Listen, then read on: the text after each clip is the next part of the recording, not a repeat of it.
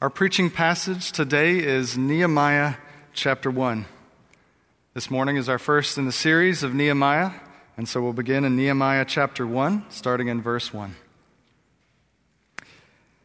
The words of Nehemiah, the son of Hakaliah. Now it happened in the month of Kislev, in the 20th year, as I was in Susa the citadel, that Hanani, one of my brothers, came with certain men from Judah.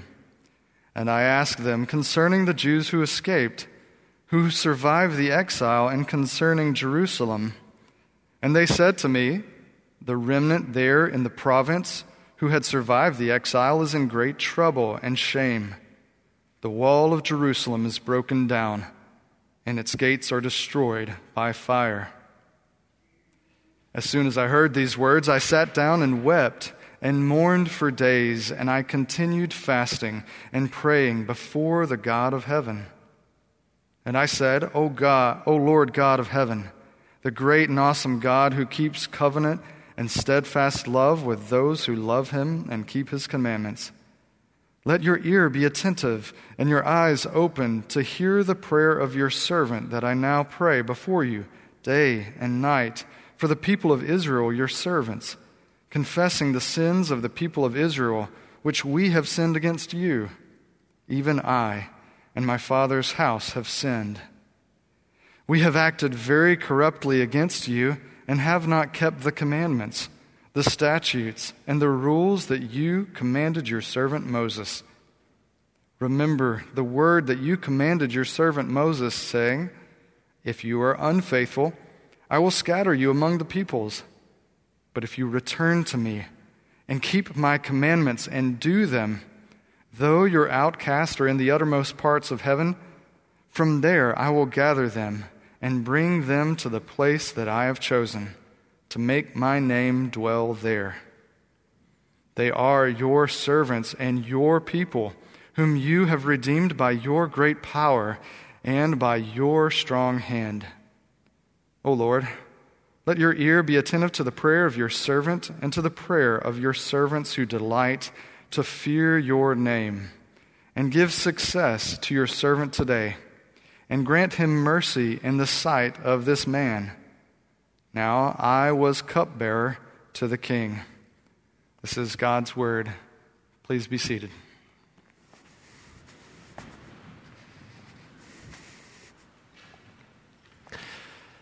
Well, we start this morning a new series in the book of Nehemiah, and it's a fantastic story, one that perhaps is familiar to many of us. But as we get into this story, the theme I'm going to want to be bringing out is the theme of rebuild. And Nehemiah, I believe, is written to remind us, remember is one of the key words of Nehemiah. It's written to remind us of the story of how God's people were sent into exile, brought back, and then how they rebuilt. And we're meant to learn spiritual lessons about the right way to rebuild. And of course, as we go through this season of life as a church and in the world at large, we need to think through how biblically to rebuild. And that's the reason why I chose Nehemiah, so that I, myself, might look at that and learn more about how biblically to lead us in rebuilding, but so we as a church can think biblically together from God's Word about how to rebuild. Well, like all good stories, it begins with a problem. And the problem is identified in the first three verses. So here they are. He says, the words of Nehemiah. Now, Nehemiah in the Hebrew Bible is part of a 2-volume connected work. They run together. Ezra and Nehemiah are part of the same book in the Hebrew Bible. And that's because it is thought that Ezra, the scribe, who came back to Israel to lead God's people by teaching the Bible. Ezra, who is described as someone who not only knew God's word, but taught God's word and did God's word, which is a fantastic description of what Christians are meant to be like, and a fantastic description of what pastors and Bible teachers and theologians are meant to be like. Not only to know God's word, well, that's important, of course, but also to teach God's word. And then to live God's word too. That's the kind of man Ezra was, and the kind of people we're to be. And Ezra, it is thought, put together the book of Ezra and Nehemiah, perhaps even also 1st and 2nd Chronicles, with a story of how God's people went into exile and then were brought back from exile and then rebuilt. At any rate, Nehemiah has in it, though, parts that are Nehemiah's words, his first-hand description. And this is one of these parts, even though not all of Nehemiah are his direct description, but this part is. So these are the words of Nehemiah, the son of Hakaliah, and here's the situation. Now it happened in the month of Chislev. Chislev in the Jewish calendar was November, December. So it's winter. In the 20th year, and that's put there to place this in the story arc where God's people go into exile, according to the promise that God gave through Jeremiah. 70 years later, they came back from exile. The remnant, rebuilt the temple. And then about 50 years later, Ezra came, who knew God's word, taught God's word, lived God's word. And then about 13 years after that, Nehemiah, as we'll see, comes to Jerusalem. And this description in the 20th year of King Artaxerxes puts it in that timeline, so we know when this is happening. This is all verse 1, as I was in Susa, the citadel. Now the Persian Empire, which is the dominant global superpower at the time, the Persian Empire had various capital cities, various royal residences. And Susa, about 200 miles east of the Tigris River, was one of those capital cities.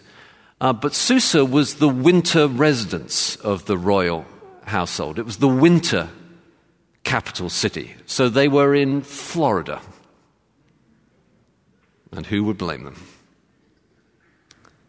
That Hanani, so that's where they are.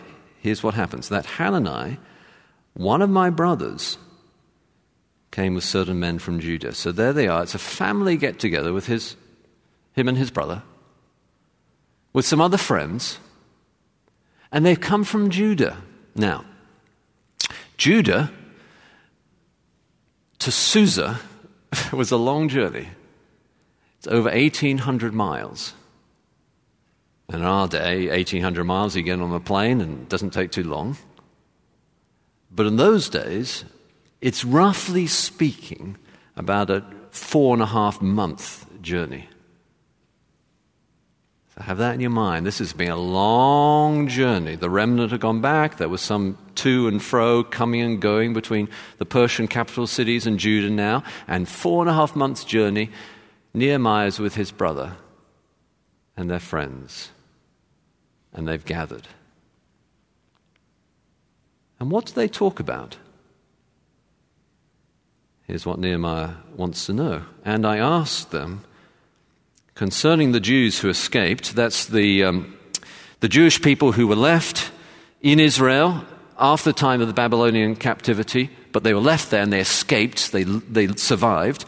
And those who had survived the exile, that is, those who had survived by going into exile, and then their families had come back afterwards, the remnant had come back, and concerning Jerusalem. So what's the topic of conversation? There's this family get-together with friends. Hasn't seen his brother for ages. 4.5 months journey. What do they talk about? Football? Politics?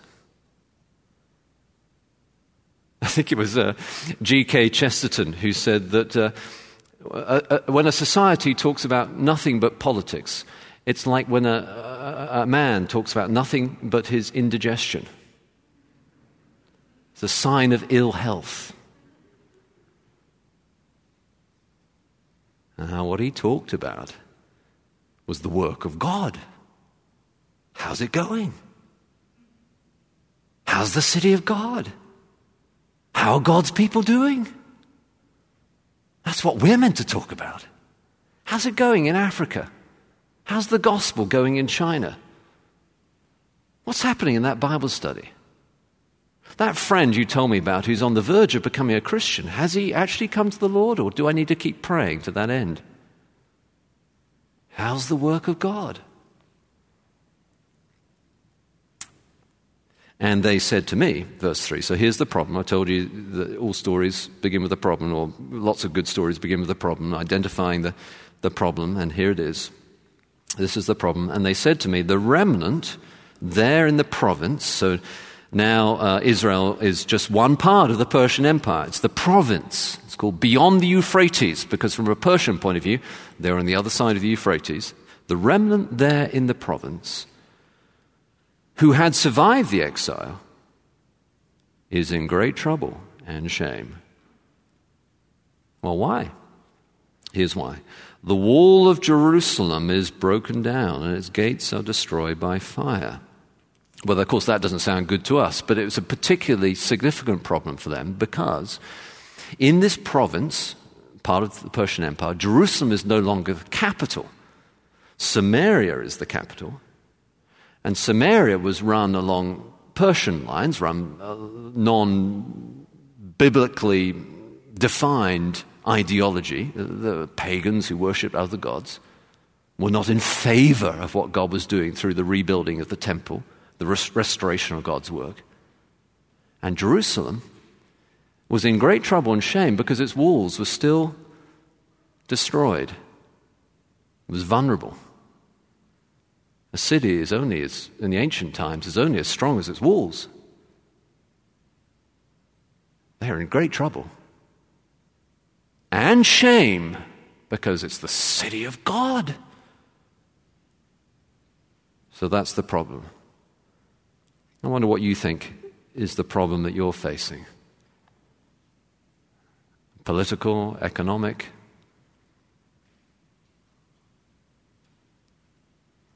Fundamentally, our problem is always spiritual.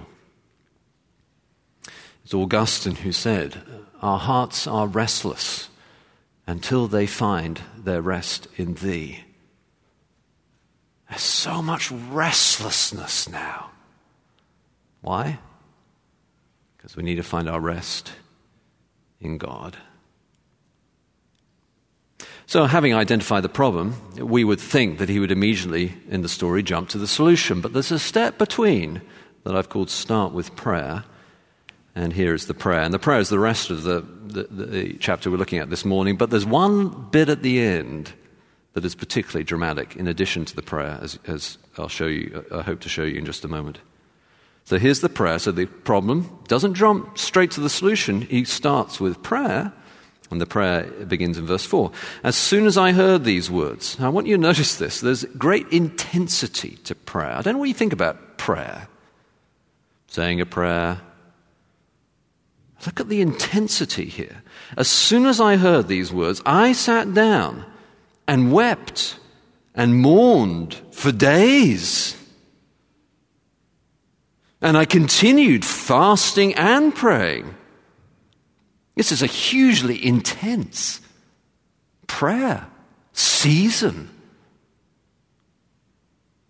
There is a place for Christians to fast as well as pray. Fasting, going without food for a season, for a meal, for a day, maybe you should take it under medical advice. Fast, some people medically should not fast from food, but you can fast from internet access or something else.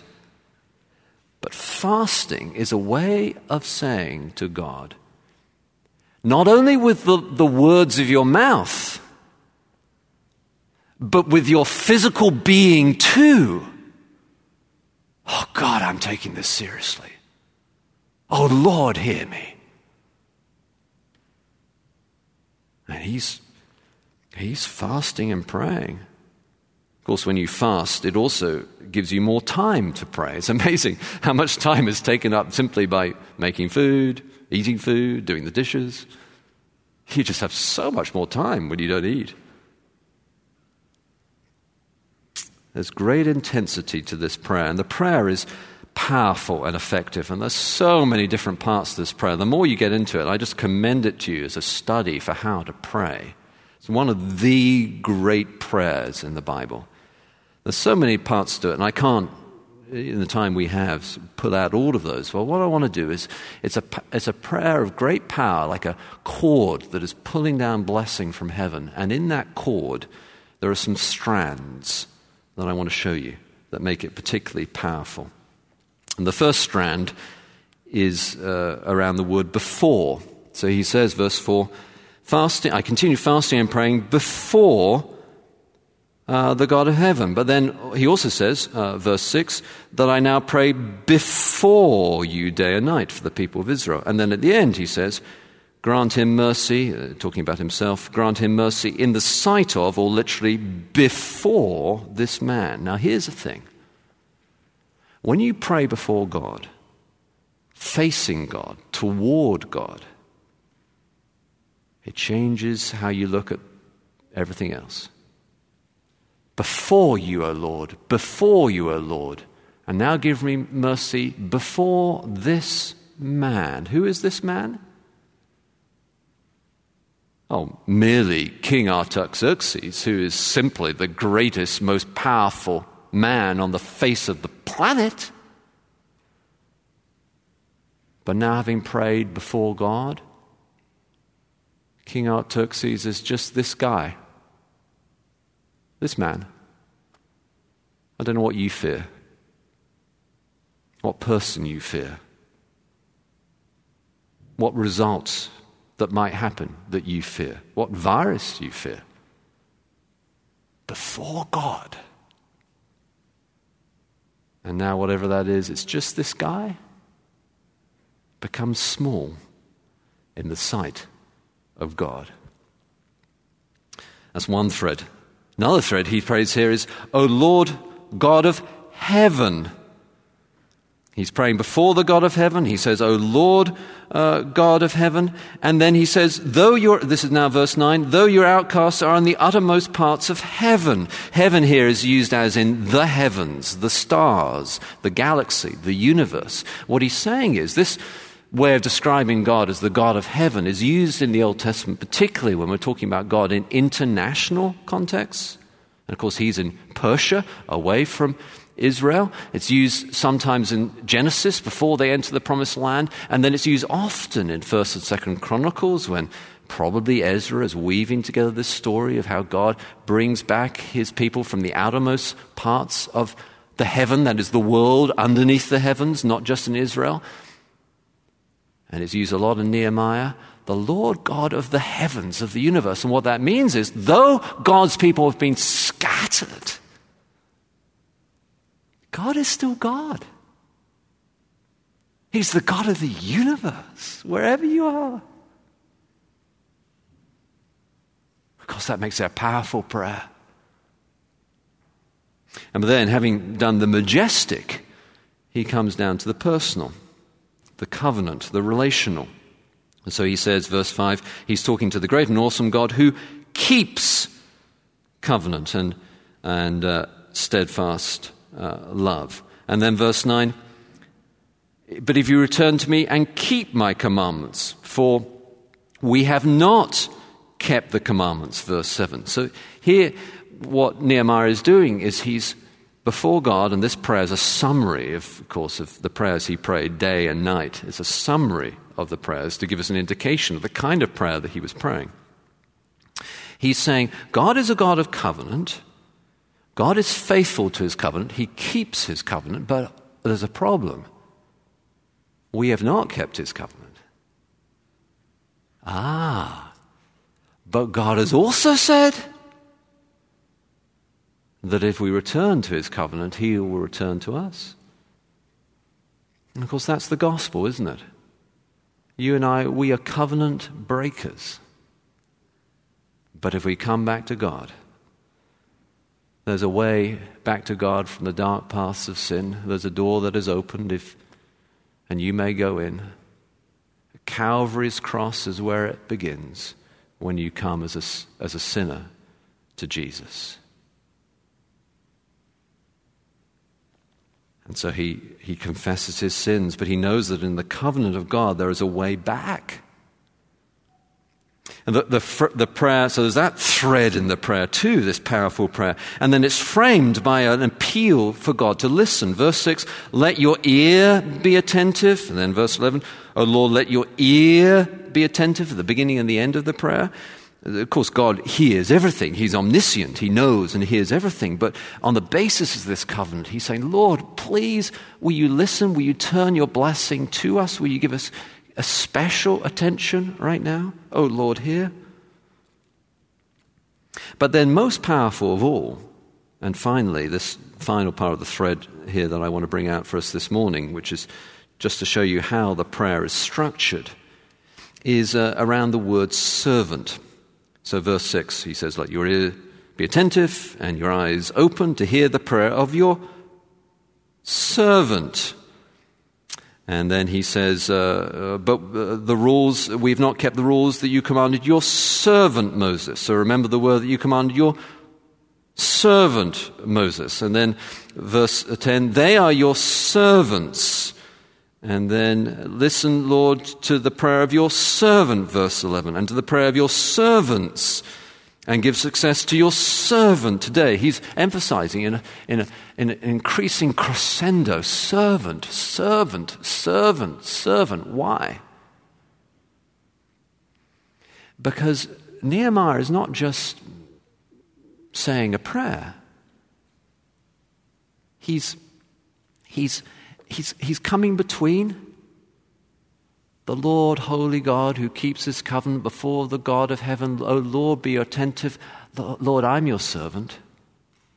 They are your servants. We're praying together with his brother and his friends. And he's coming between, and on their behalf, of those for whom he's pleading, oh Lord, have mercy on us.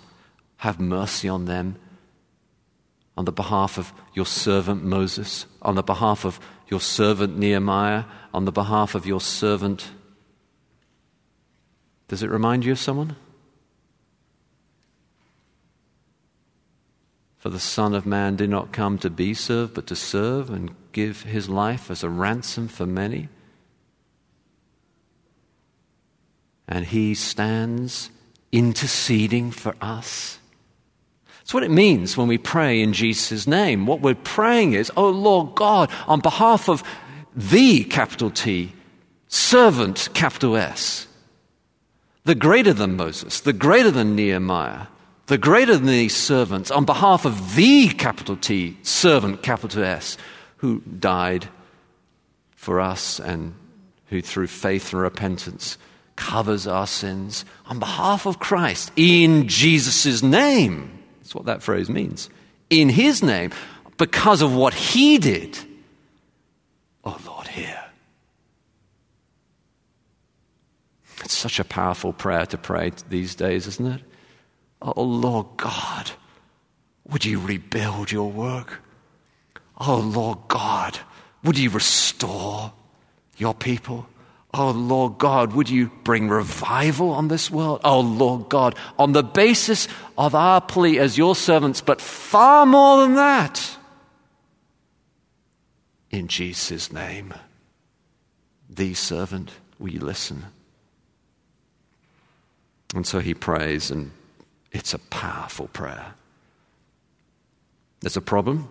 He doesn't jump straight to the solution. He starts with prayer, but he doesn't end there. He doesn't just pray. He does something too, and it's indicated. So there's not only the problem here, not only the prayer, there's also the opportunity. And that's right at the end of this chapter. He simply says this, now I was cupbearer to the king. There's an opportunity.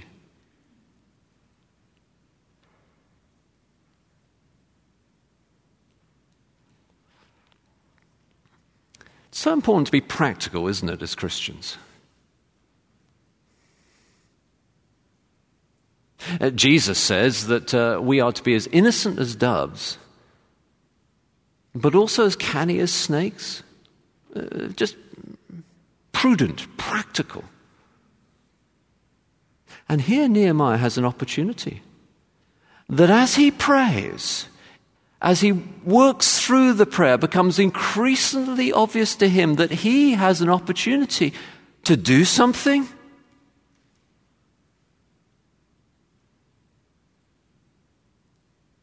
So often the case, isn't it? When we come before God and say, Lord, have mercy. Lord, will you help? Lord, will you do something? And the answer to the prayer is partly through us doing something. Now I was cupbearer to the king. Very practical. We're going to see how he makes the most of that opportunity. But here's the opportunity before him. It's going to be very, very practical. You know, in English history, there's a character that you may know of called Oliver Cromwell. And Oliver Cromwell, who was a bit of a mixed bag in many ways, but was a Puritan by his profession of faith and a Christian. He led a rebellion against the king at the time. The king was killed in the end, and Oliver Cromwell set up a republic in the 17th century. And Oliver Cromwell had various aphorism phrases that were attributed to him. And one was related to his army that he formed. He was a general as well. He formed this army called the New Model Army. And in those days, guns were used gunpowder that had to be put into the end of the gun and then squeezed down, and then the bullet afterwards, and gunpowder in little pouches that you carry, in little containers you carried around with you. The powder, and it was called simply powder for short, the gunpowder. And gunpowder had to be kept dry, couldn't get wet, otherwise it wouldn't work. And of course that was a particular challenge in England, where it could rain on occasions, you know. And so one phrase that's attributed to Oliver Cromwell about this practicality is he would say to his troops, this Puritan Christian leader, he would say to his troops, trust in God and keep your powder dry.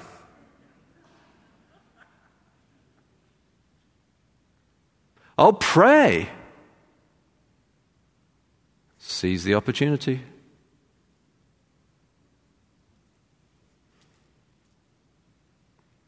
I have a friend who, when he's giving advice, particularly to students, as they're trying to think through what to do with their lives, says to them they need to answer this question.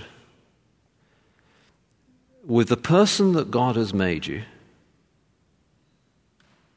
and the gifts that God has given you, what can you do most to advance the kingdom of God? It's a great question. Of course, not just for students. With the person that God has made you, with the gifts that God has given you, what can you do most to advance the kingdom of God? Nehemiah, he was cupbearer to the king. That was his opportunity. No one else was. He could go right into the presence of the most powerful man on the face of the planet, and he had an opportunity. What about you? Mums, dads,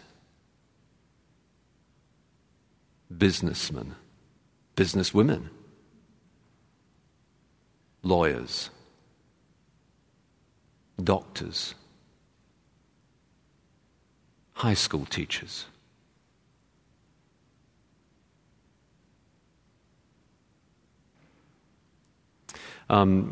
Last week, after this service, when I was outside, I specifically, I always try to stay around and talk to people, but I specifically stayed around and invited people to come up and talk with me about spiritual matters on their mind, and have what I called then a surgery, and I defined that last week as just an opportunity to specifically ask something spiritual, and we talked about it and prayed about it, and there was a line of people doing that, and I'm going to do the same again this week. Not going to be outside because it's raining, practical, but it's going to be back out here. There's a tent out here where we've been having our student service, and I said this at the 9:30 and the 10:15 there, that I'll be back there after this service.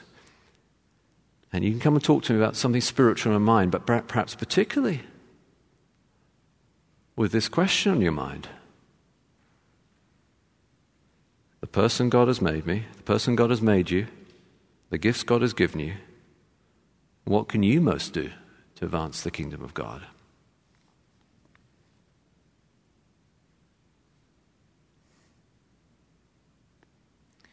Because we all have an opportunity, don't we? Let's pray together. Oh, Lord God, we do thank you for Nehemiah and what an amazing leader he was. And we pray, Lord, that we would learn from his example and from this book how to spiritually rebuild. We thank you, Lord, for this extraordinary prayer with which he begins the book. And Lord, we pray, Lord, that you teach us more how to pray from this example as well as the other examples in the Bible.